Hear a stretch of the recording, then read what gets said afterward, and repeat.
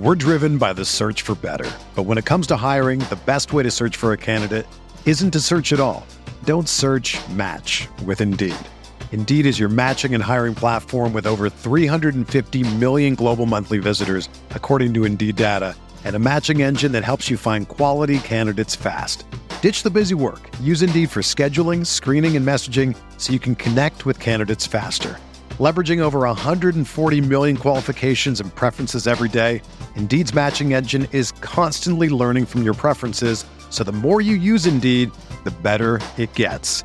Join more than 3.5 million businesses worldwide that use Indeed to hire great talent fast. And listeners of this show will get a $75 sponsored job credit to get your jobs more visibility at Indeed.com/Blue Wire. Just go to Indeed.com/Blue Wire right now and support our show by saying that you heard about Indeed on this podcast. That's Indeed.com/Blue Wire. Terms and conditions apply. Need to hire? You need Indeed. This podcast episode is brought to you by Coors Light. These days, everything is go, go, go. It's nonstop hustle all the time. Work, friends, family, expect you to be on 24/7. Well, sometimes you just need to reach for a Coors Light because it's made to chill. Coors Light is cold lagered, cold filtered, and cold packaged. It's as crisp and refreshing as the Colorado Rockies. It is literally made to chill. Coors Light is the one I choose when I need to unwind. So when you want to hit reset, reach for the beer that's made to chill. Get Coors Light in the new look delivered straight to your door with Drizzly or Instacart. Celebrate responsibly. Coors Brewing Company, Golden, Colorado.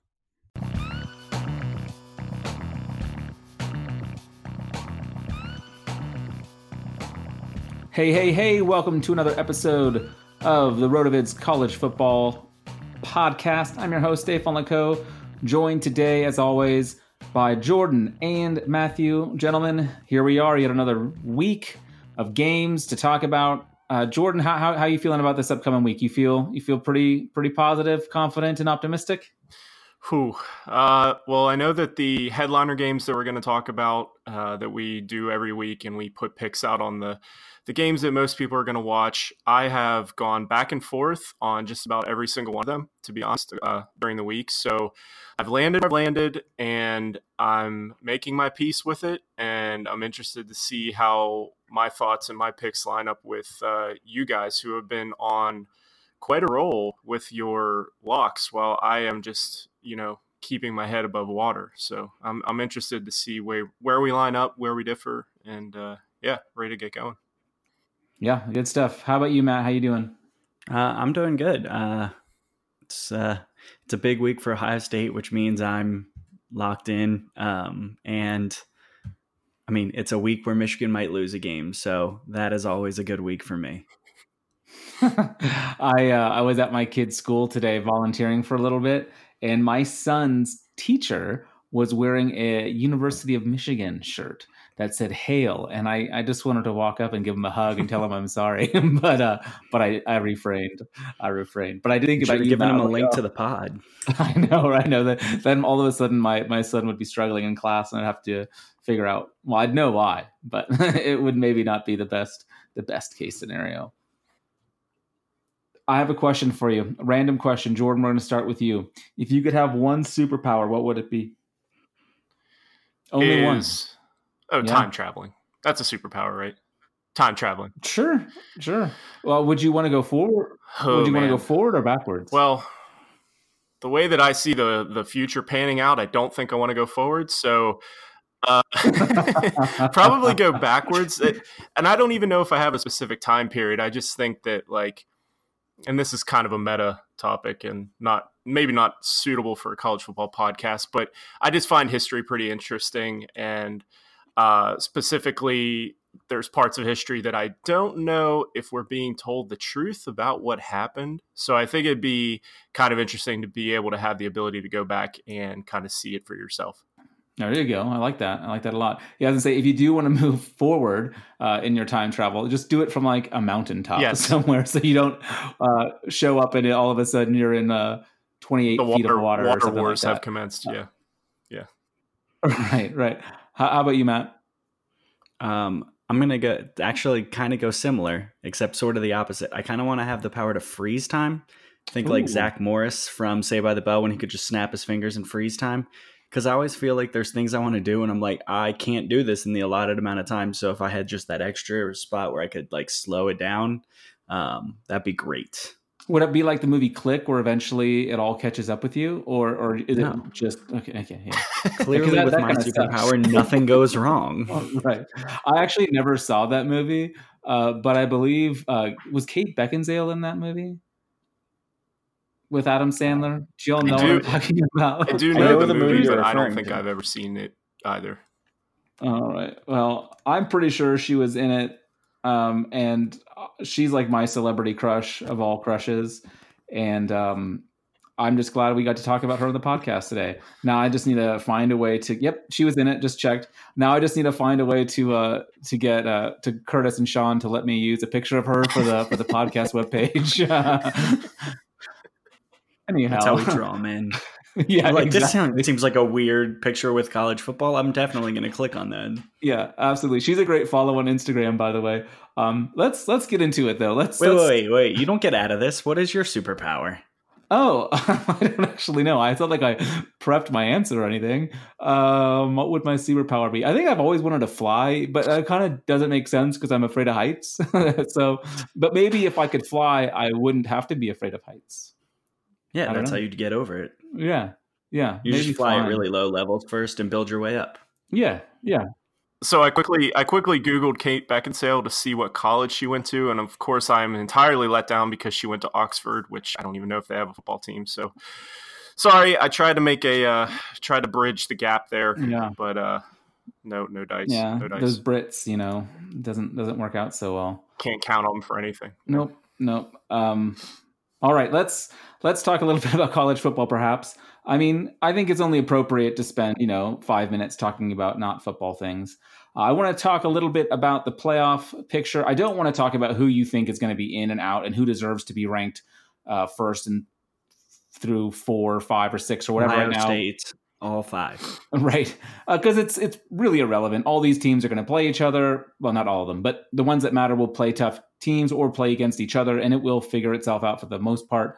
So we don't have to worry about that so much. But I do want to just kind of circle back to what we thought preseason and see where we've changed our minds. Jordan, let's start with you. You went with Clemson, Bama, Oklahoma, and Georgia.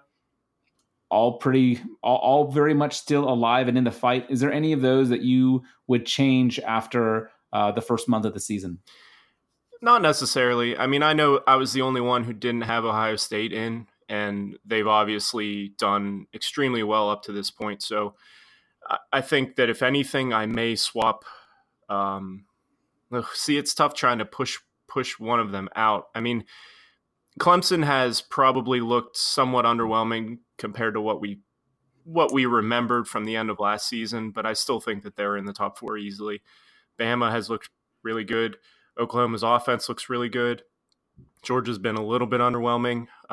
So, I mean, I guess you could make the case Ohio State in over Georgia or Oklahoma or vice versa, one of the two. But, I mean, as far as who I took, it was really chalky, and they're all, in my opinion, still in the hunt or not in the top 4 right now. So I'm feeling okay, just riding the favorites here. Yeah, I would say I think Ohio State has a path to get in because I'm not sure there's going to be any undefeated SEC team.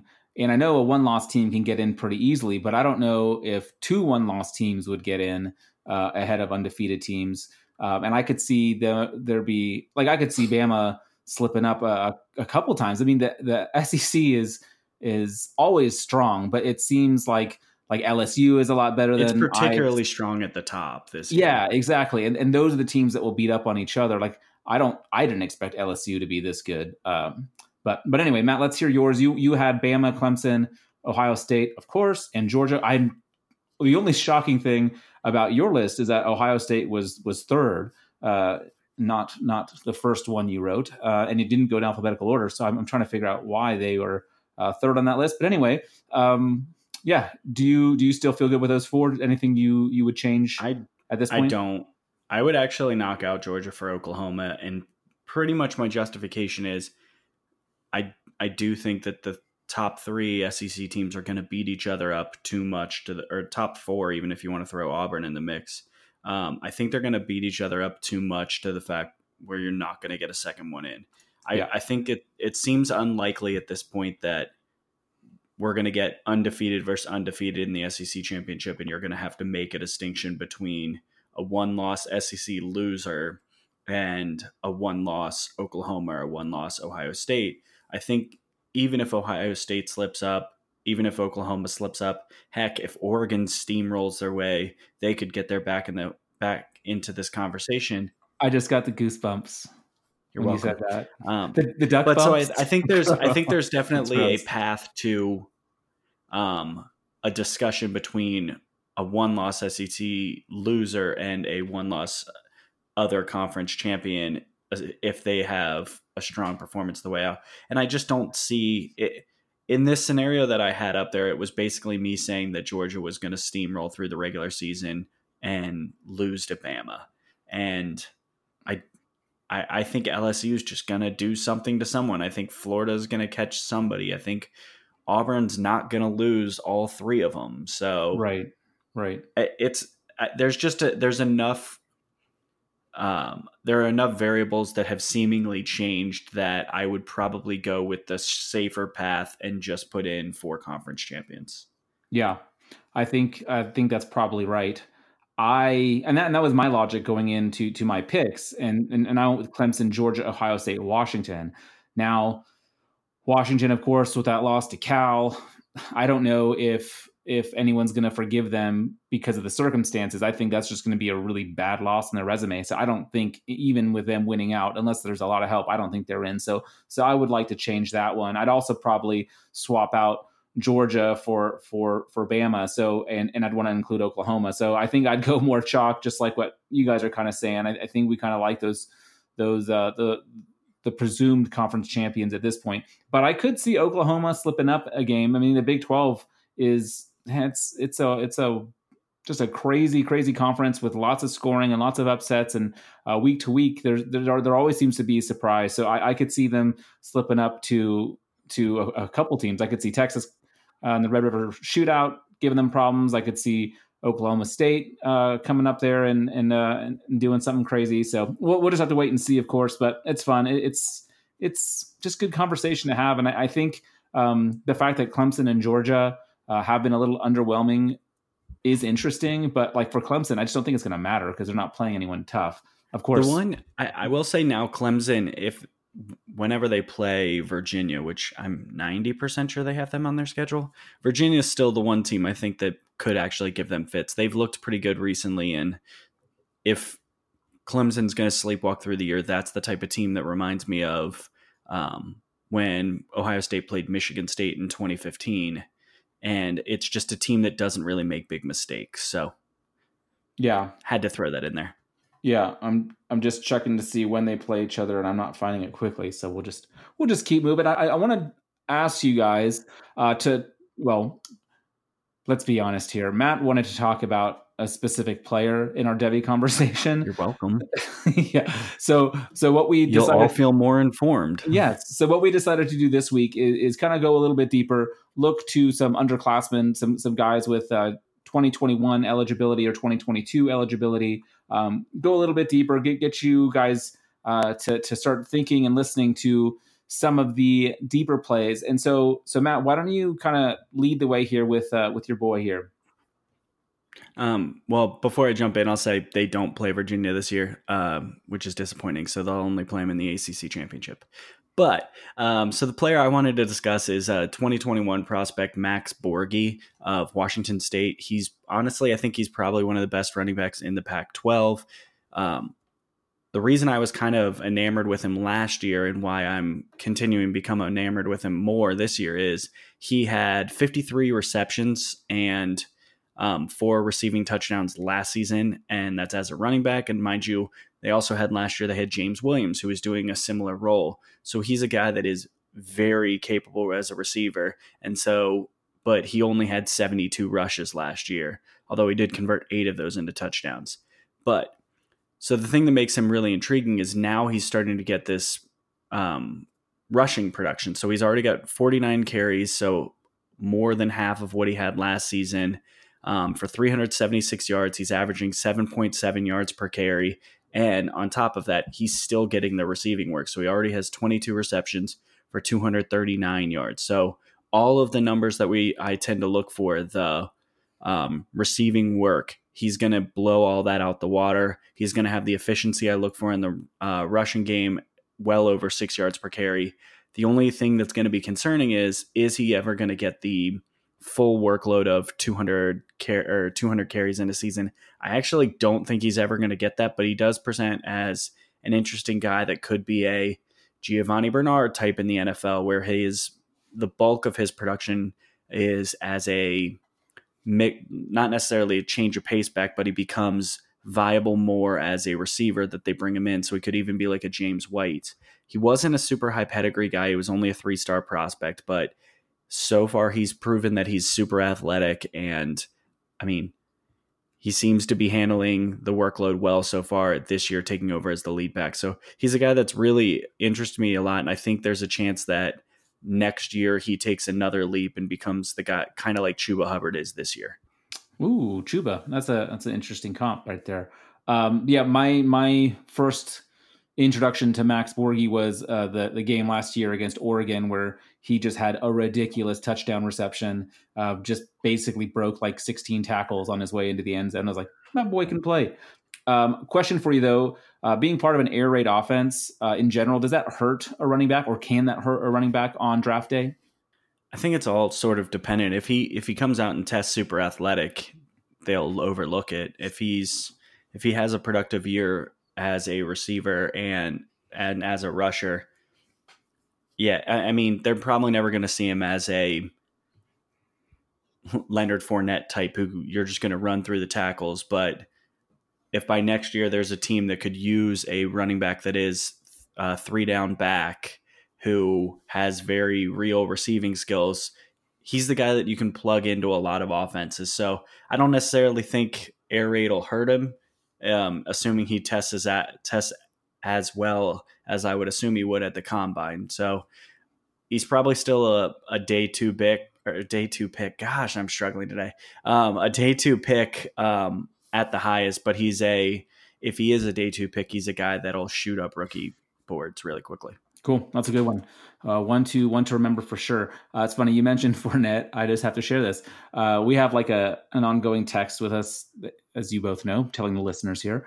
And you wrote, Fournette is leaving the team. And I automatically went to fantasy football. And I was like, Leonard Fournette. And I was like, I don't want to waste any time fact checking this. If Matt tells me it's happening, it's happening. So I just dropped my kicker in every league, picked up Raquel Armstead if he was available. And I was like super excited. I was like, dude, I was, especially a couple of leagues, I've got like some Saquon Barkley injuries, some Tevin Coleman stuff. So I was like, I need someone. This is perfect. And then like 2 minutes later, I go back to the text and you guys are talking about not Leonard Fournette. And I felt really, really stupid. So that was awesome.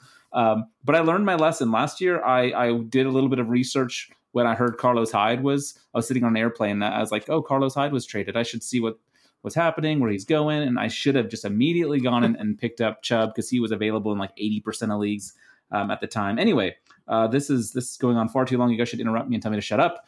Jordan. If it makes you feel better, you only dropped a kicker, so you can get him back. Right. Yeah. And actually now I just pick up Nugent, baby, because New England kickers are money. Yeah. Jordan, let's hear your deeper dive 2021, 2022 prospect that you want to share with us today. Sure. So I went with Jamar Chase, wide receiver from LSU, sophomore.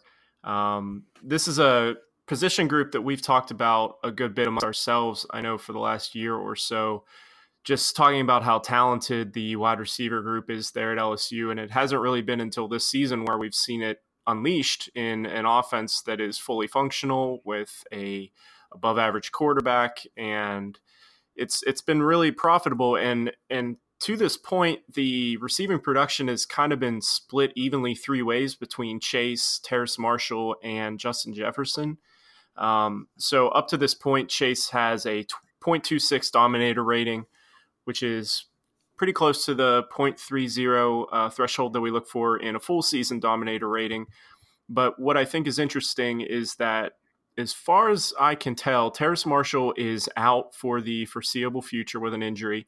Justin Jefferson is also injured. He's questionable or somewhat iffy to play this week against Utah State. He may play, but all in, I think that Chase is going to see a bump in opportunity in what to this point has been one of the best passing offenses in the country.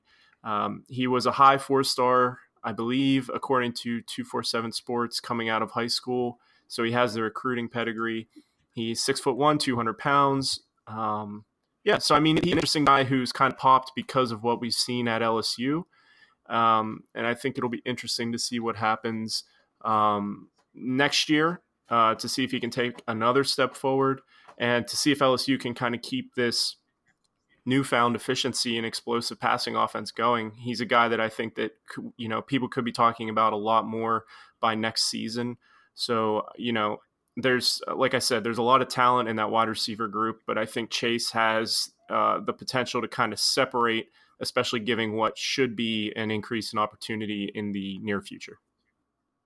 Yes, that's a good one. I have a question for you, though, Sure. because, I want to and I can. You say he has a 0.26 dominator rating this season as a sophomore. Is the dominator rating something that you are hoping to see that 0.3 level throughout their college career, or is there some sort of understanding that, as an underclassman, it's going to be lower, and the fact that it's already this high is the reason why you're excited? I just love to hear what impact the grade of the prospect has when it comes to the dominator rating. Yeah, so I mean, obviously it comes back to what we've talked about on this podcast before with regards to breakout age. I don't have his exact birth date in front of me, but since he's a sophomore, if he was able to finish at 0.30 or above this season, I would assume that he's either 19 or 20 years old as a true sophomore. So that would be a relatively early breakout age and would be a positive factor. The only thing is, only 4 or 5 games into the season, it's a little bit early to be banking on what the current dominator rating is finishing as such at the end of the season. So I kind of hesitate to use those numbers this early, but I just wanted to give it an idea of, what he's accounted for so far. And what we're really looking for is a 0.30 dominator rating for a full season, preferably as a freshman or sophomore. But just a breakout season on its own is predictive of future success. And then the younger that breakout season occurs, the better it is. So for Chase, it would be really beneficial for hit that this season if possible. And is breakout season defined in your terms by the dominator rating? Correct. Is there okay? So it's not like a subjective. Oh, he really broke out this year. There is a statistical formula that we're looking at to determine whether or not a breakout. Yes, correct. So it's essentially the percentage of a team's receiving yards and the percentage of a team's receiving touchdowns added together, divided by 2 for a player. And then as long as that's 30% or higher, that's what we generally consider to be a breakout. I know that we went in depth with this on an earlier episode this year. I can't remember exactly which one it was. But that would be, it was one of our preseason. Yeah, that would be a great reference point, because I think that we did a pretty good job of covering that. But just in general, the more of a team's receiving offense that a single wide receiver is accountable for, the better. And the earlier that happens in the player's career, the better. And if he broke out this year, I just found his birth date. He's March 20th or March 1st, 2000. So he would be under 20. So that would be a really, really, really good breakout if he ended up did. That's nice.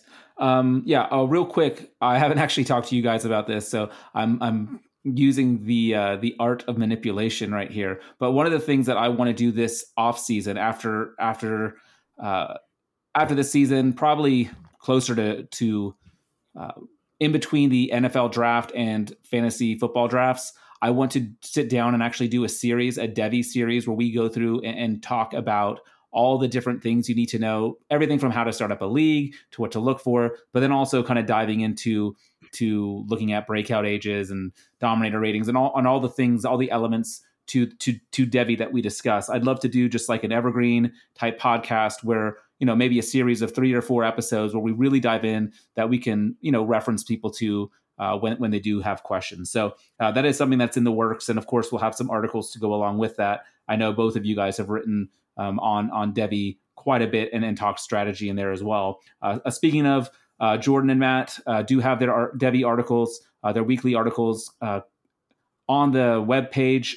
Matt's came out earlier today. Jordan's, I think, is scheduled to come out tomorrow. So do be looking for those. Again, Matt covers the group of 5 Devy rundown. He's got some interesting tidbits, talking a little bit about some running backs from Memphis. We got Marquez Stevenson, the wide receiver from Houston. So you definitely want to check that out. Get some information on the, again, guys that you may not hear about every day because they're not going to the big schools. And then Jordan's got his breakdowns. I know last week you did a mock draft. What do you have in store this week, Jordan? I obviously haven't read it yet. So what do you have for the good people? Yeah, just continuing the stock up, stock down. I talked a little bit about Master Teague from Ohio State, which I'm sure Matt will be anxious to read. Who? He's a guy that I think is kind of carving out a role as the clear number 2 behind Dobbins in that backfield right now. And I think that we all assume Dobbins is going to declare early for the draft. So, as it stands right now, I think he has a leg up in being the RB1 for next season. So there's some good stuff about him in there. And so just some other general notes and interesting things that I've found from last week. Awesome. Thanks. Has a leg up is a really interesting expression. And I have a new puppy and he does not lift his leg to pee. And so I think about that sometimes. And when you said he has a leg up, that's just all I could think about. And I was like, I know that's not what the expression is referring to, but perhaps it should.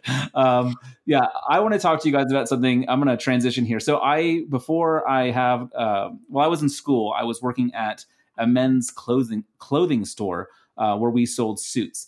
And I have to tell you, like, wearing a suit is pretty exciting and pretty fun. And I never got sick of it. I know a lot of people are like, suits suck, but they don't. They're a lot of fun. And especially if you find a suit that fits you well, it is a real game changer. Now, to find a suit that fit me well when I worked at this location, it cost me like $650. And that was with a discount. But I wanted like a really nice suit that actually fit, because there's nothing worse than a suit that is ill-fitting, it's too long, it's too baggy, and it just doesn't fit you well. So I always nerded out on suits because I worked in a suit shop. And it's just a bummer that it has always cost so much. Well, our friends over at Indochino believe that you don't need to spend a fortune on a custom wardrobe to look good. Indochino is the world's largest made-to-measure menswear brand. They make their own suits, shirts, coats, and so much more. And everything is made to your exact measurements, so you know that it's going to fit you well. And the best part about all of this is it isn't going to cost you that $800 that you are accustomed to needing to spend for a custom fitting suit. This is all going to be available to you for under $400. It's a pretty simple process. You get to choose your own fabric. You get to customize things to your own measurements. And within 2 weeks, you will have a package delivered to you, and you can go down to your nearest showroom, or you can do it all on your own online at Indochino.com. So it's super easy to use. And if you use the promo code BlueWire, you're going to get $30 off a purchase of $399 or more. So what you want to do is go to Indochino.com and use the promo code BlueWire to get $30 off your total purchase. This is a great deal. And we're coming up on holiday season where we're going to be needing to wear suits and get dressed up and go do fun things. And you want to be prepared. So go do that now. It's super easy. It's super affordable, and it's super convenient. So go to Indochino.com, use the promo code BlueWire. All right, boys, are you ready to look back at last week and see how we did? I know I am. I told you Sure. last week. I just had a real good feeling, and boys, I'm finally in mid-season form. I'm up to 8-6 on the year, a real nice stretch. University of Washington, I got the double on that one with the 10.5, and then also under 61. I was sweating it a little bit at the end. I was feeling pretty negative. I knew Washington had that game in hand, but it looked like USC might get the backdoor cover, but it didn't happen. My other two were also in the Pac-12. We had ASU plus 4.5 at Cal, and then Stanford at Oregon State plus 4.5. And I wanted to go money line. I suggested money line. If you were feeling really bold, that didn't quite work out. But yeah, picking against Stanford certainly has. Matt, go through. You had a nice week as well. You were 4-1, and your one loss. That one felt like it was over pretty quick with that UCF UConn game. Yeah, and that one was probably the most brutal one because I had that one on basically every parlay ticket that I did last week, and it cost me a decent amount of money. But it's all right. So I started off with Charlotte and Florida Atlantic over 65.5, easy money. Minnesota and Purdue over 55.5. It took a little bit longer than I was hoping to get there. I had to sweat for a minute, but got there. UConn and UCF. It was 28-0 for UCF after the first quarter, yeah. And I think it was 49-0 at half. I didn't feel good at that point, but I did make it till the fourth quarter before they actually eclipsed it. So there's that. Ohio State minus 18 at Nebraska. I believe my entire analysis on that one was F it. I'm going for it. Easy. And then App State, Coastal Carolina. That line was so wrong, and I'm really disappointed both of those teams are on a bye this week. Yeah, that was a really good one. When you started going through the numbers on that was a no-brainer to me. I was like, oh my goodness, how is not everyone talking about this? That was great. Hopefully you have a couple more of those in store for us this week. I do not. Oh, no, perfect. Great. I'm already looking forward to that segment. Jordan, let's go through your week. You're so close. You're so close to just going on a roll here. So talk to us a little bit about last week. Yeah, as in typical fashion, I went 2-2. UL Lafayette covered the 3 points against Georgia Southern. Temple, Georgia Tech went under the 50.5. Those were both wins. And both my losses, I kind of regret. Obviously I regret it because I was wrong. But Wake Forest failed to cover the 7 they were laying at BC, and the total did not go over 68.5 as I had predicted. I don't know. I mean, Wake Forest and BC up to that point were two of the most up-tempo teams in the country. I liked what Wake Forest was doing on offense, and it just didn't really go the way that I anticipated. And, sometimes that's the way it goes. So moving on. Yes, we are. No, I think the only one you really need to feel bad about, now it wasn't one of your locks, but picking against Penn State last week and then going out and putting up a 59-point win shutout over Maryland. Yeah, that was pretty awesome. Well, listen, I have said multiple times on this podcast that I never bet Penn State games in real life, just because I don't think that I have what is it, an objective point of view all the time, down to the point where I need to wager actual physical dollars on it. So I was way wrong. I'm the fan in me is happy that it went that way, but I really thought that Maryland would at least put up some resistance early. There was so much hype around that game, but they looked to be an absolute mess, and Penn State took advantage. It's bad because it's a bad look when you pick the other side and it's a 59-point margin, but I'm not too terribly upset about the outcome. Maryland Rutgers is going to be a real fun one this week, huh? I'm sure you both have your DVRs set. You're not going to miss a snap of that one. Oof. My God, what a waste of! I hope no casual fan is like, hey, I'm going to watch this game, see what happens, because that's just going to be brutal. Nothing is worse than last week when there was UMass and Akron, and you had to go on Flow Sports to get it. So you had to pay money to get access to the two worst teams in all of college football to play. Yeah. I will watch Maryland Rutgers all day. Yeah, there's like a certain spot in hell waiting for people like just for that moment. It's pretty terrible. What about the other games? We had Texas Tech, Oklahoma. That was a bit of a rout, 55-16. Of course, we mentioned University of Washington beating up USC 28-14. The other big ones was Mississippi State, Auburn, and Ohio State, Nebraska. Those were all the games we previewed last week. Matt, which one of those games outside of Ohio State? Oh, you jerk! Well, because you're going to talk about that one anyway. So I want to get your opinion on one of the other ones. Which one of those, or what was one of those games that you watched a lot of that you had some thoughts about? Oh, I did not watch a lot of these. I did tune into Akron. Yeah, I was back on Akron. Were you the guy Auburn watching it on Mississippi Flow? State.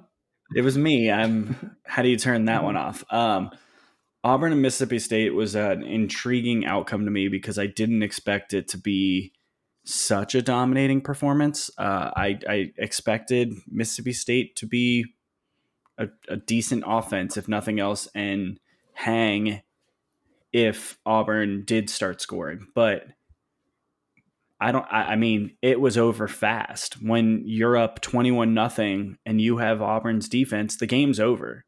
So, I mean, it kind of went how I expected. Whitlow had a big game, but I'm as someone who just traded for Bo Nix in a Devy league this past week, pretty happy to see him put up a real performance.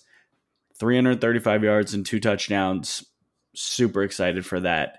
So, I mean, I think the outcome or the takeaway for me is that while Auburn might not have been legit through their first few weeks, they're starting to kind of come into their own offensively enough that we have to take them seriously.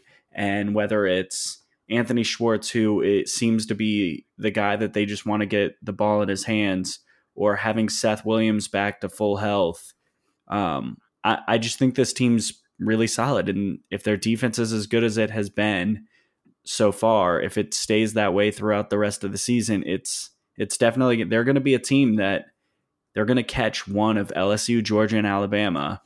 They're going to catch them sleeping when they think that it's an easier matchup. So I'm really impressed with Auburn. I think that they deserve to be kind of in that next tier below the top 6. And they're probably pretty close to it at this point. Wow, that's saying a lot. Now they travel to Baton Rouge and they catch Georgia at home, so it'll be interesting to see what happens with those.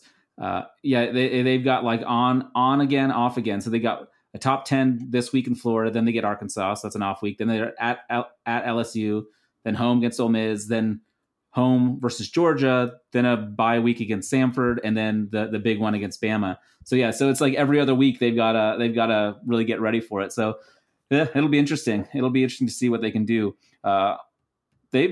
Would you say of all the teams, maybe that's too broad of a statement, but are they one of the biggest risers for you so far this year?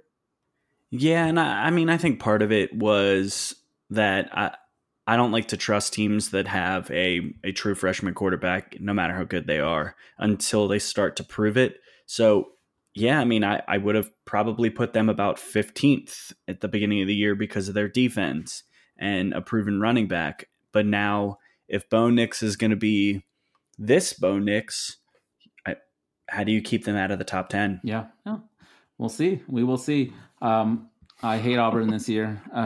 They just spoiled my season. They tore your heart out nice and early.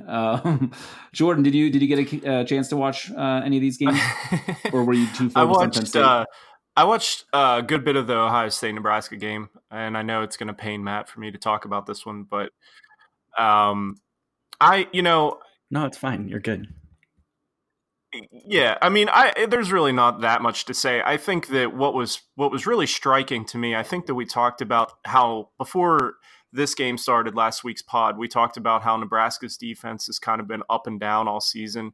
And, I didn't necessarily think that they were going to put up complete resistance, but the way that they were getting gashed on the ground, I thought was pretty noticeable. Dobbins, we all think pretty highly of him, but I think that the Ohio State offensive line really just put on a masterclass against Nebraska's interior defensive line. And I also think that what's really noticeable is Ohio State's defense, how much better they've gotten from last season to this season.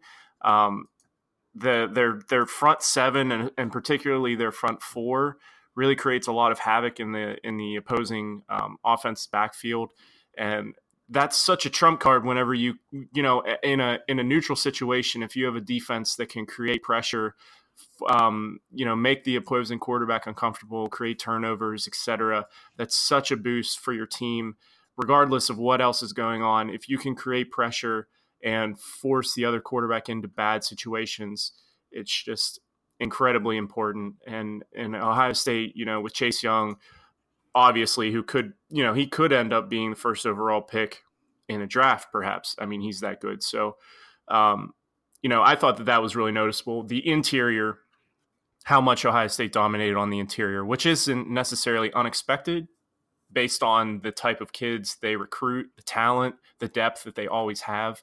But we're really starting to see it come together. And I think that's kind of been the engine that's been pushing this team, that's gathering all this steam that everyone is talking about.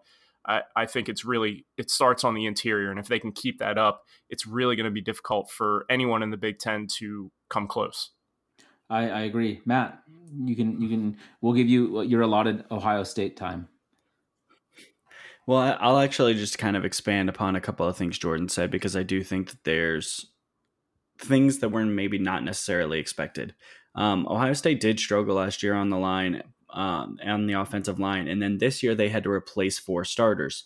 So you wouldn't expect them to be kind of dominant thus far, but in line yards, so the amount of yardage that their line gets, that their offensive line provides, they rank 3rd in the country. So right away, your offensive line, you're doing that. That's giving J.K. Dobbins a little bit of space to work with, and it's going to give him the opportunities to succeed. There's a helicopter in your room. Sorry, I get that feedback every once in a while. So, and then defensively, they rank 7th in opposing line yards. So their defensive line is creating that. They're stuffing the opposing team, and that's actually, they rank number 1 in stuff rate.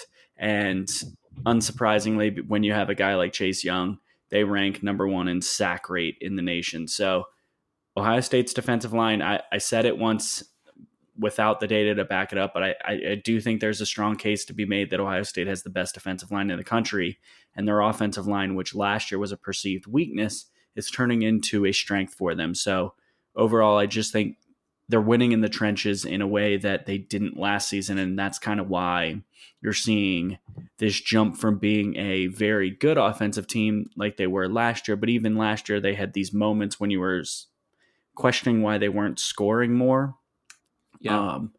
Compared to this year, when they just seem to be this runaway freight train. I distinctly remember many texts asking that question, why they weren't scoring more. But yeah, they seem to have figured a lot of that out. The games I spent the most time on were actually the 2 you guys didn't talk about, so that works out well. I watched Oklahoma a lot. I had not seen much of them this year, just bits and pieces, like condensed games and stuff like that. So I actually sat down to watch them, and I was super impressed by that offense. And Texas Tech put up their points pretty early in the game, and I was like, man, we were texting about it a little bit, and I was like, man, I thought OU's defense was supposed to be improved. They don't look much better. And then they just shut the door on them. And impressive outing. And then the other game I watched from beginning to end, every single snap, was the USC. USA. I believe that we will win. USC versus Washington, and the scoreboard shows that game to be a lot closer than it actually was. I mean, UW was in control for the most part from beginning to end, and looked really, really good in the process. Jimmy Lake has that defense playing so well. It's exciting to watch. If you like just watching a defense shut another team out, they certainly have the capabilities of doing so. the young quarterback whose name is slipping me. Is it Fick for USC? Fink, yeah. He really struggled. He threw a couple picks just because he was confused, and that's what Jimmy Light can do. So I still think Washington's going to win the Pac-12. As much as it pains my heart to not think that's going to happen to Oregon, but that's kind of where I'm still on that Huskies bandwagon as far as that goes. I think they're a really, really solid team from top to bottom. Let's get into this upcoming slate of games. We've got some fun ones here to preview. Overall, though, I found this week, we're not going to do our locks just yet, but I found this a difficult week. I was really having to do a little bit of homework. Nothing just popped off the page, and I was like, "Oh, that number looks wrong." So I had to do some digging here. So I don't have a great feel for this week. I'm curious how you guys feel when we go through them, how confident you guys are. But the first game we're going to talk about is UCF at Cincinnati on Friday night. So a couple hours after this releases, this game is going to be going out there. The line is 3.5. Matt, you're going with your hometown here. So I don't actually know if that's your hometown. Yeah, it is. You live there now, but I don't know if you're from there forever. But yeah, forever. So yeah, and part of my logic on this is Nippert Stadium actually has it's sort of an underrated crowd when it's kind of rocking, and I think this is kind of their Super Bowl this year. This is the game where they can make the jump from good team in the AAC to true contender in it, and this is a good spot for them. It's a Friday night, so home teams tend to do a little bit better during the week, and it's a blackout, so the crowd is kind of getting into this. It's going to be loud. I like catching points in this spot. UCF did impress me last week, but they were also going up against a really inept offense that, while they did hold on to the ball, and actually I believe one time of possession last week against UCF, UConn was never a threat to score the 50 points they needed, whereas Cincinnati isn't going to make the same level of mistakes that UConn did last week. So I think Cincinnati actually kind of takes a page out of UConn's book and runs the ball a lot and tries to win the possession game, and at a minimum they're going to keep this close. I just can't see a situation where UCF runs away with this one. Well, the good news is they don't have to run away with it to cover the spread. So that's what I was going to say too. Yeah. well, 7 points I mean, is a big I win. get everything that Matt said, and I agree. I think that Cincinnati does have a really good home field advantage when they're rolling. It's Friday night standalone game. So, I mean, it's, it should be a really good atmosphere. I think it's going to be a tough test for Central Florida. But ultimately, I trust Central Florida's offense more than I trust Cincinnati's. It's a kind of simplistic breakdown, but Desmond Ridder, the quarterback for Cincinnati, this could just be eye test type thing, but I feel like when I've watched him this season, he's been up and down, kind of inconsistent, moments of brilliance, moments of pretty low. And generally Central Florida is going to get their points. So you have to be pretty consistent and be able to score with them. And I'm just not entirely sure Cincinnati can do that. I agree. I don't think that it's going to be a blowout. I do think that it'll be relatively close, but I anticipate Central Florida being able to cover this number 3.5. Yep. I'm with you on that one, Jordan. Pretty much have the same reasoning behind it. Next game, Iowa at Michigan. Michigan favored by 3.5. Both of you are on Iowa's side, which is lovely. Which one of you wants to? I know. I think Matt, you just hate Michigan. I know that's not how you make your picks, though. But why do you think? Yeah, it's like half of the reason. Do you guys think Iowa at Michigan? It's at the Big House. Why are you guys thinking Iowa should be able to get within that 3.5? Part of my logic on this one is I just don't. The Big House, as good of a home field advantage as it may be presented, actually isn't. Their crowd's pretty calm. That's narrative based on me knowing people who have gone to a lot of games in situations where their crowd should be getting up for the moment. But I kind of think these two teams are pretty similar. Neither one of them are great offenses. neither one, and their defenses have probably let them down a little bit more than you would expect. They've beaten teams they should beat and struggled against teams that maybe you thought that they should have been closer. And in this spot, I just think that last week was such a red flag, or was such a false flag in the favor of Michigan, because they're supposed to beat Rutgers. If they're supposed to beat them the way they did. Had Michigan not gone out and done that, I think then Iowa probably would have been a favorite on the road. S&P Plus basically has this line as being right on. It has it actually at Michigan at 4.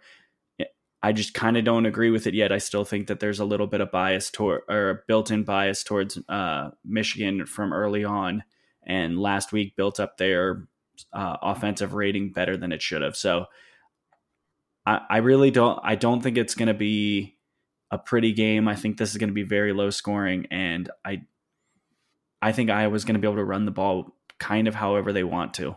All right. Yeah. Also, I trust Nate Stanley more than I trust Shea Patterson. That is fair. Chris Towers, who is one of the guys over at CBS, and he does their fantasy baseball and fantasy football stuff. One of his sayings is, this guy could be anyone. He could even be, and then he names like some random player, like when trying to assess like a new up and coming free agent or waiver wire pickup or whatever. And I kind of feel like Iowa could be anything. They could even be as disappointing as Michigan. Like, to me, it's not like Iowa has been good, and it's not like Iowa has been something that we're like impressed by. They barely beat out Iowa State. They needed that help from that crazy muffed punt. I mean, they've had a really rough go at it. And so to me, it's like the 3.5 points is more than like I feel comfortable to lock it up. Like, this is not a lock for me, but I just don't think. I mean, Iowa's just been just as disappointing. They've got just as many issues, and they're on the road. Since 2010, Iowa's been bad against the spread as a road underdog with a 6-13. So, just give me Michigan. 3.5 is not too many points. Again, not locking it up, but I just feel like Iowa is not really that great. Let's move on to Auburn, -3 at Florida. Jordan, did you have any logic? No, I mean, Iowa, just real quick, Iowa's getting some guys back in the secondary. And, this line opened at 6.5, and it's come all the way down to 3.5.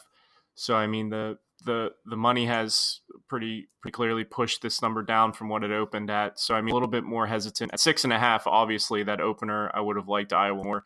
And I agree with you guys. I think it's probably going to be a low scoring game.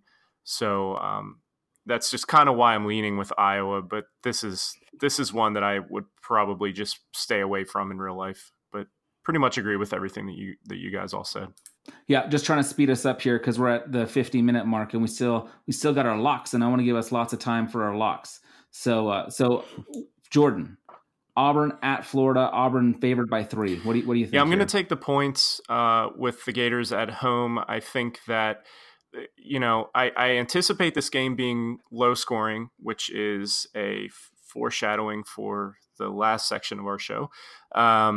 And I think that as good as Bo Nix has looked at times, I think that this is going to be an interesting test for him in a hostile environment against an aggressive defense, a talented defense.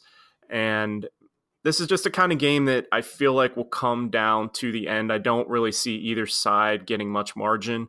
And in that type of situation with these two type of teams with good defenses, inexperience at quarterback on both sides, I will just take the team getting the points at home. It's tough. I think that this will be a good game to watch, but a tough one to bet. Matt? I'm kind of similar with this, but you guys kind of heard what I had to say about Auburn early on. I think that they're evolving as an offense and getting better each week. But this is a matchup of two very, very good defenses, and I kind of think it's going to be a low scoring affair, and I'm taking Auburn, and I think they're probably just going to win by a touchdown. I don't think it's going to be super pretty, but I think they just win it by a touchdown. Yeah, I'm on Auburn on this one as well. I also think it'll be close. I don't think Auburn's running away with this. Michigan State at Ohio State. What a line, 20 points. This used to be such a good rivalry game, like Michigan State was actually faring decently well in not too distant memories. And now it's a 20-point spread. Pretty insane. You guys are both on the side of Ohio State. Let's just hear real quick from you, Matt, why you think the 20 points isn't scary. And then Jordan, if you want to give us your thoughts as well, that'd be awesome. As you'll see in my locks, I just don't think Michigan State's going to score a lot of points. They've been pretty pitiful on offense this year, and Ohio State is very, very, very good on defense this year. And when Michigan State played an Ohio State team that was arguably the worst defense in the school's history, they only managed 6 points. If you're telling me that Ohio State has to score 27 points to cover this spread, sure, I'm taking that every time. Yeah, I agree. I think it's Ohio State's defense that makes the difference here. I'm concerned about Michigan State's ability to score. I know Michigan State's defense is tough, and it will be somewhat of a challenge for Ohio State, especially along the interior. But like we talked about, they've shown to have such an edge thus far. So it's a really big number. It makes me a little bit uncomfortable. But if I had to pick a side, it would be laying the points with the Buckeyes.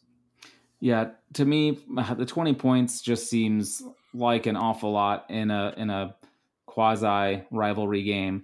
That it's just too much for me. So I'm leaning Michigan State, but yeah, I don't feel great about it because they're definitely, like, I think if Ohio State really wants to, they can they can choose their number just about every week, it feels like. So yeah, I just don't know if it happens this week.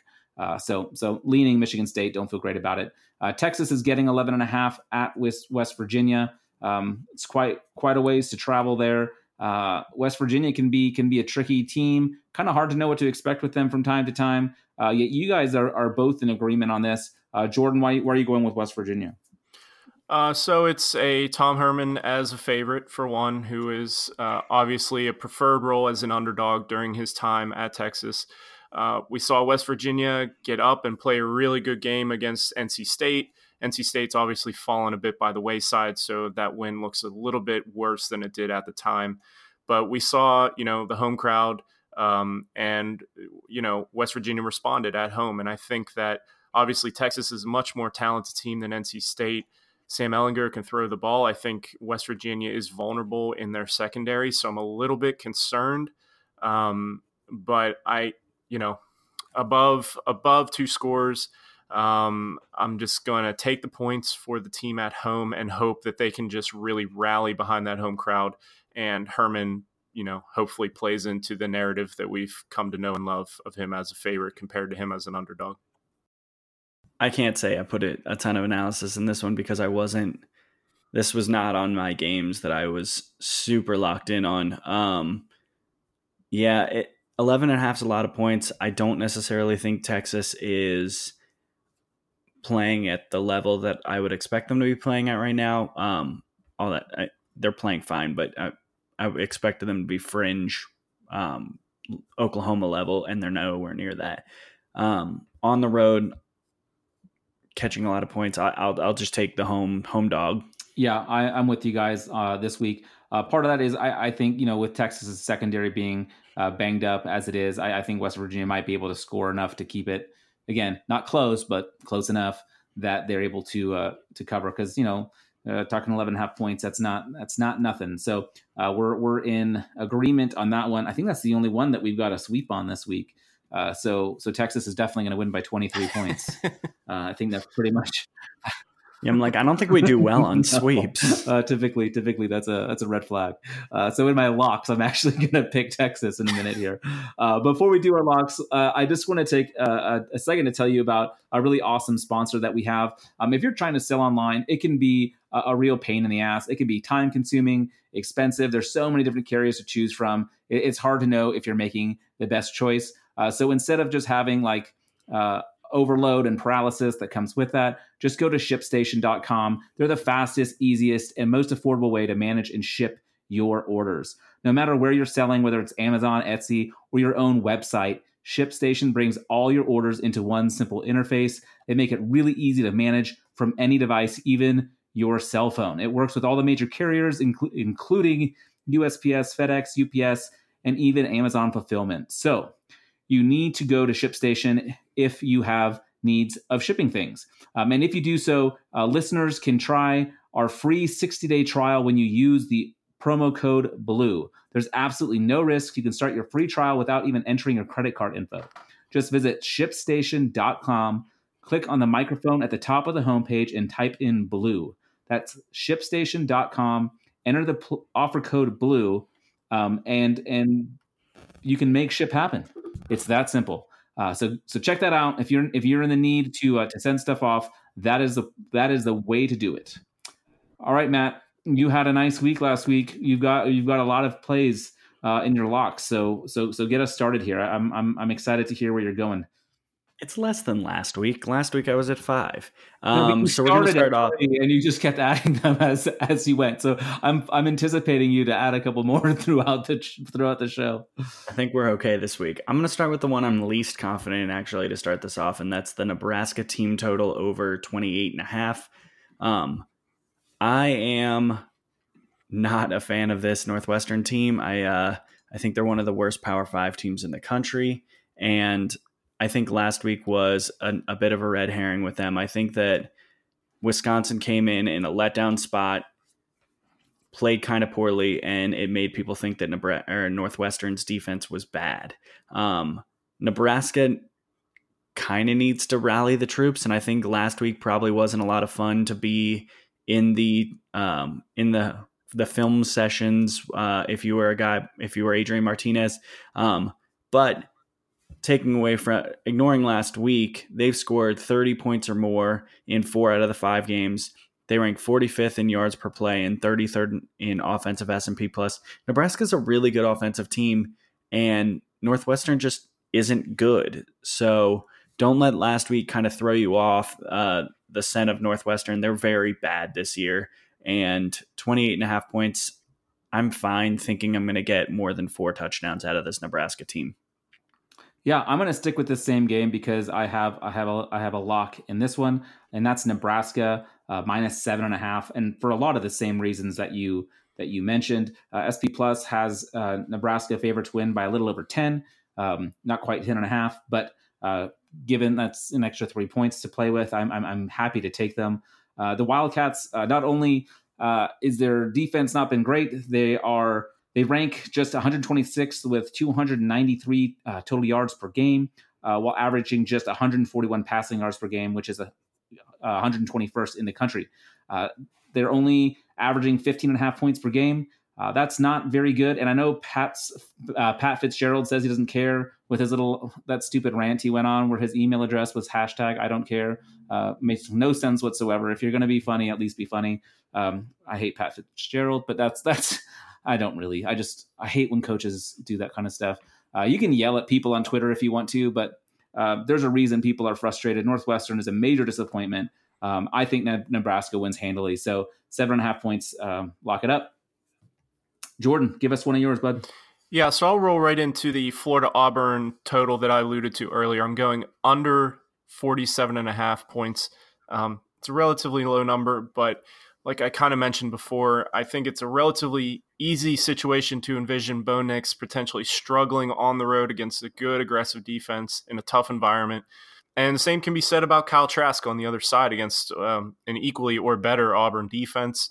If both teams are forced to run, it's bad news because both Florida and Auburn's defense rank in the top 25 in opposing yards per carry. So I could see both sides struggling to run the ball. Florida's only running 62 plays per game. That's 125th fewest in the country. And 4 of the last 5 meetings between these two teams have gone below a total of 44. So for all those reasons, I think going under 47.5 is a pretty good bet. I mean, like you said, it's a low number, but it doesn't mean that's not a good bet. So I like that one. Jordan, why don't you roll into another one for us? Sure. I'm going to lay 9.5 points with UAB against Rice. This is an SP Plus play for me. It makes the number UAB minus 17, so we're getting over a touchdown in value based on that specific metric. UAB has won the last 2 meetings between these two teams by a combined score of 94-21, so they've gotten margin in the last 2 meetings. And this is kind of a short sample, but I thought it was pretty interesting. Since coming back to FBS, UAB's been one of the best teams in the country against the spread. They're 67% overall, 85% at home, 80% as a home favorite, and 77% against the spread against conference opponents. Again, this is a relatively short sample, so it's probably a little bit noisy, but over the last two and a quarter seasons, they've been really good against the number. Under 10 points here. I think UAB, who has a really good run defense, Rice is pretty intent on running the ball under their new head coach, so I think it's kind of a recipe for disaster. So I'm going to lay the points here with UAB. Oh, I like it. I like that one. That convinced me. That's fun. I'm looking. I didn't have a lot of ones I felt great on, so my bookie slate is a little light so far. I've got some NFL in there, but not much college yet. So I'm looking to you guys. So I like that one a lot. That one's going in there. Matt, let's hear from you again. And I'll go from one that was my least confident one into the one that I'm probably most confident in, and that's Oklahoma minus 19.5 in the first half. Kansas really isn't that good, and I'm not actually sure why this line, why the line in this game isn't higher. I kind of see Oklahoma running away with this pretty handily in the first half. Their average lead on the season is 22.5 points at halftime. If you remove that Houston game, which kind of, if you look back on it, looks a little bit wonky compared to the rest of the year, it's up to 26.3 per game. They rank number 1 in S&P Plus, whereas Kansas is 67th in defensive S&P Plus, whereas a Texas Tech team who Oklahoma played last week ranked 36th in defensive S&P Plus, and they were losing to Oklahoma by 24. Oklahoma averages 10.2 yards per play on offense, and that's so crazy. They're easily number 1 in that metric by like 2 yards. And Kansas last week was losing to TCU by 38 points at halftime. I think Oklahoma would like to get their starters out by halftime because the Red River matchup, I believe, is next week. So yep. I think Oklahoma's goal is to run this score up as high as possible at halftime so none of their starters have to play in the second half. Wow. I don't know if I think that's the first time we've had a first half You're welcome. Bet come in. So that's fun. I love that logic, by the way. Seconded all the way. Yeah. That's a fun one. I'm going to talk a little bit about the game we've already talked about, and that's UCF at Cincy. I actually have UCF as one of my locks for the week. They're ranked number 6 in the nation in scoring offense, scoring 49 points a game. Cincinnati can struggle against really good offenses. We saw what took place. I know UCF is no Ohio State, but that 42-0 was maybe not indicative of what can go wrong for Cincinnati, but I definitely think it shows that good offenses can get up on them. So again, I don't think it's going to be a blowout, but I think UCF wins by more than 3.5. I think they win by a touchdown. So UCF minus 3.5 at Cincinnati is a lock for me. Matt, let's go back to another one of your unusual takes for the week. Oh, you want my unusual? Yeah, because we don't have these kinds of takes very often, and so it's kind of fun. So I said before that Michigan State I don't think is going to score a lot of points. I'm going to go as far as saying they're not even going to crack 2 touchdowns in this game, and I feel pretty confident in that. So the line on this game is 14.5 points. I'm taking the team total under for Michigan State. Ohio State's only allowed 14 points one time this year, and that was against Florida Atlantic in the first game where I believe we all kind of saw them take their foot off the gas. They've had 4 straight games where they've allowed less than 11 points, and I would say against better offenses than Michigan State. Michigan State's missing several pieces on their offensive line. I've even heard that they're starting a freshman defensive tackle at guard. That sounds like a lot of fun for the best stuff rate team in the country. Yeah. Michigan State that will sounds not. Like a problem. Michigan State's not going to be able to run the ball, and as I mentioned before, the worst Ohio State defense in school history last year only allowed 6 points to basically the same team in East Lansing last season. This is a really big recruiting weekend for Ohio State, and I know Ryan Day is going to want to put on a show against the first real test of their schedule. So I think Ohio State's going to go out there and look to win this game something ridiculous like 42-0.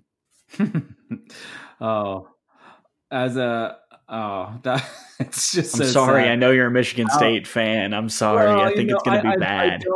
I like them in college basketball. I mean, obviously college basketball. I should just say I like them in basketball. I don't really care too much for their football. I just don't enjoy their style of play all that much. So it's just more disappointing because it used to be a fun, who's going to win this game, and now it's how much are they going to lose by. Jordan, let's hear another one for you. I've only got one left, so I know you still got two, and Matt still has another one. So skip me this round, and I'll go next round. So. Sure. I'm going to lay the points with Washington at Stanford.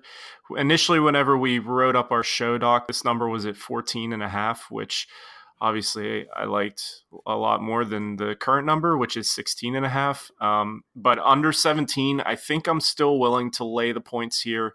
Stanford did get that win last week on the road at Oregon State, but obviously Washington is a step up in class from Oregon State. Stanford is at home. It's a huge number. I think it's the biggest underdog they've been in perhaps this decade under Coach Shaw. So, I mean, it's a unique situation.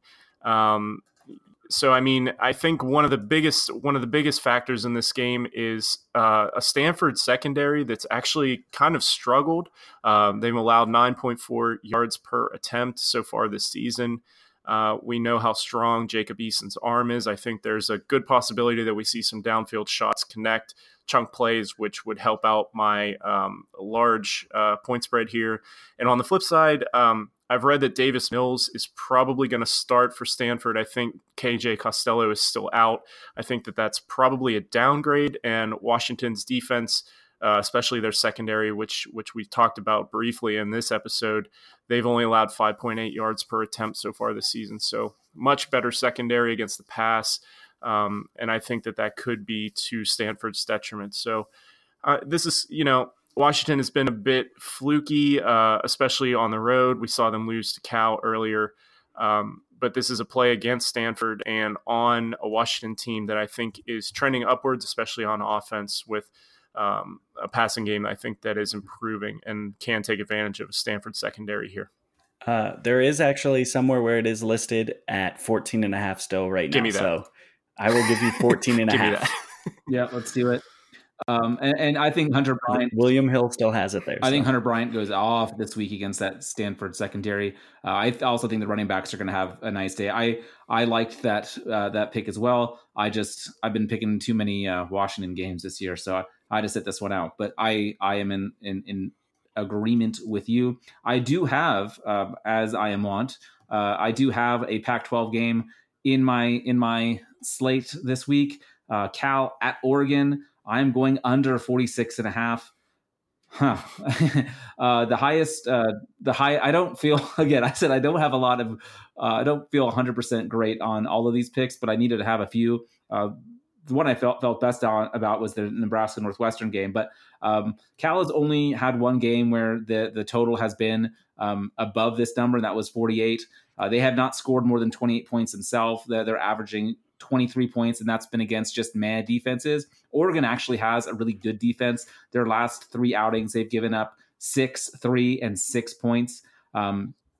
They're just dominant, and I don't think Cal has the quality. I mean, they're being forced to start a backup quarterback monster. I just don't think they're going to score. My only hesitation is that I think Oregon could push their side of the number up into the 30s, which would mean Cal has to score in double digits, which is dicey. But I think Oregon ends up winning, 28 or 31-13, and we get this game under that 46.5. So give me the under in this one. And I'm a little nervous, but only because if Oregon decides they want to keep their the pedal to the metal, it could get out of hand. But I don't anticipate that happens. They like to bring in their backup, so I'm going to rely on that. Matt, let's go to you with your last pick for the week. So my last pick of the week is Arizona, Colorado over 62.5. I'm not sure whether or not Khalil Tate's playing. I'm seeing him questionable, but even without him, I'm fine with this number just because Shenault and I forget who else, someone else on the offense for Colorado are both questionable at this moment. If Tate is out, if Shenault is out, if all those offensive players are out, are you going to pivot away from this game, or would you still be playing it?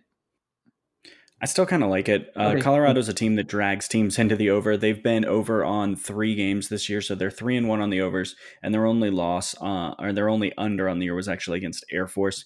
In those 3 games that they went over on, they went over 62.5 in each one of those games. S&P Plus has this game over 75 points.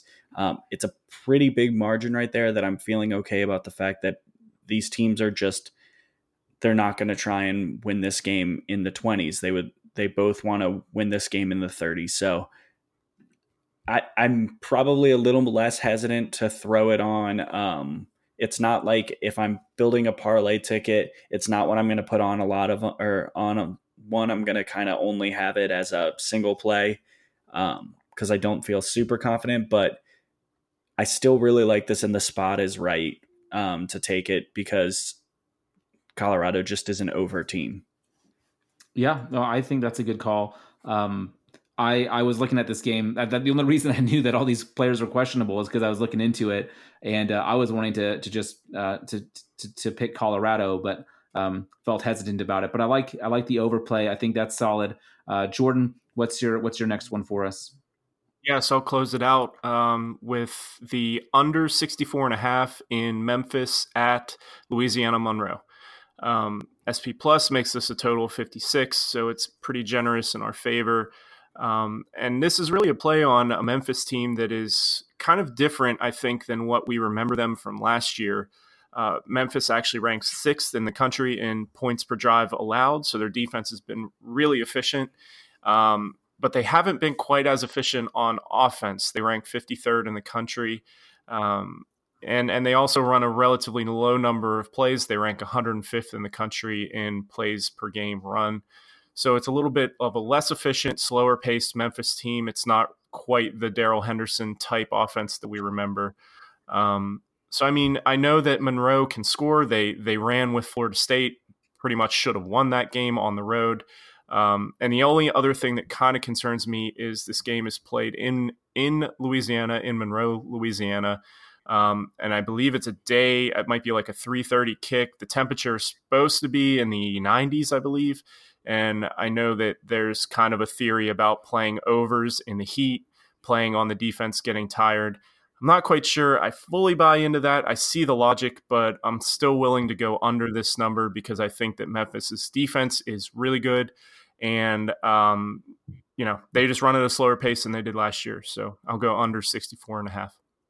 And I will actually jump in on this a little bit because I do like this spot because I think Memphis is going to lean on the run specifically in this game because UL Monroe is so terrible against the run. They average, I believe, they allow like 250 yards per game against the yards rushing per game allowed. This is a big one. There isn't a DraftKings slate that has this game on it, unfortunately, but Gainwell is a really big guy if you're in college fantasy DFS or college football fantasy. Cool. That those are some good ones. We will have all of our locks in the show doc or in the show notes. Sorry. So head over to the webpage if you want to recap, or you can just listen again. But we've got quite a few. We've got the Michigan State team under, Oklahoma minus 19.5 first half, Arizona, Colorado over 62.5, and the Nebraska team total over 28.5. Those were Matt's. I was going with UCF minus 3.5, the under in Cal and Oregon, Nebraska minus 7.5, and then Jordan is doing the under in Memphis versus Monroe. We've got Washington minus 14.5. We're doing the under in Florida, Auburn, and UAB minus 9.5 versus Rice. So there you have it. Picks that are all bound to pan out beautifully. I feel great about it. You can probably hear my dogs running crazy above me. It feels like the house is about to cave in on me. So it probably means it's time to go. So thank you guys so much for listening. We appreciate it. We'll be back with you next week, of course, to recap the games. We're going to talk a little bit about our thoughts on the Heisman race and jump into some discussion about the quarterbacks for Debbie, and of course give you our locks and previews and all that good stuff. So enjoy your games. We're looking forward to next week. We're looking forward to this week. We're looking forward to all of it. Thanks so much for listening. We'll be back with you.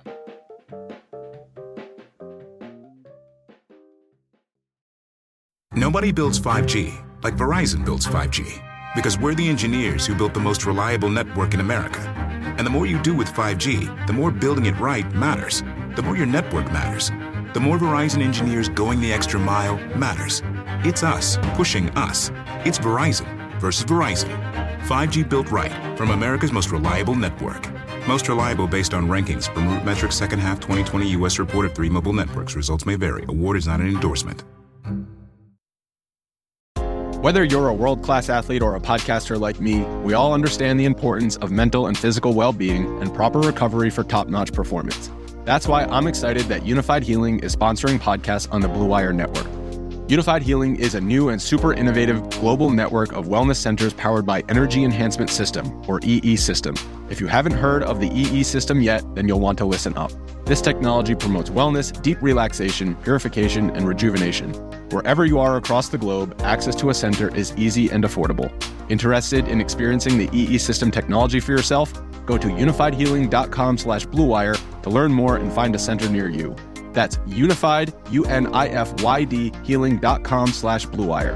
No material or testimonials on the Unified Healing website are intended to be viewed as medical advice or a substitute for professional medical advice, diagnosis, or treatment. Always seek the advice of your physician or other qualified healthcare provider with any questions you may have regarding a medical condition or treatment and before undertaking a new healthcare regimen, including EE System.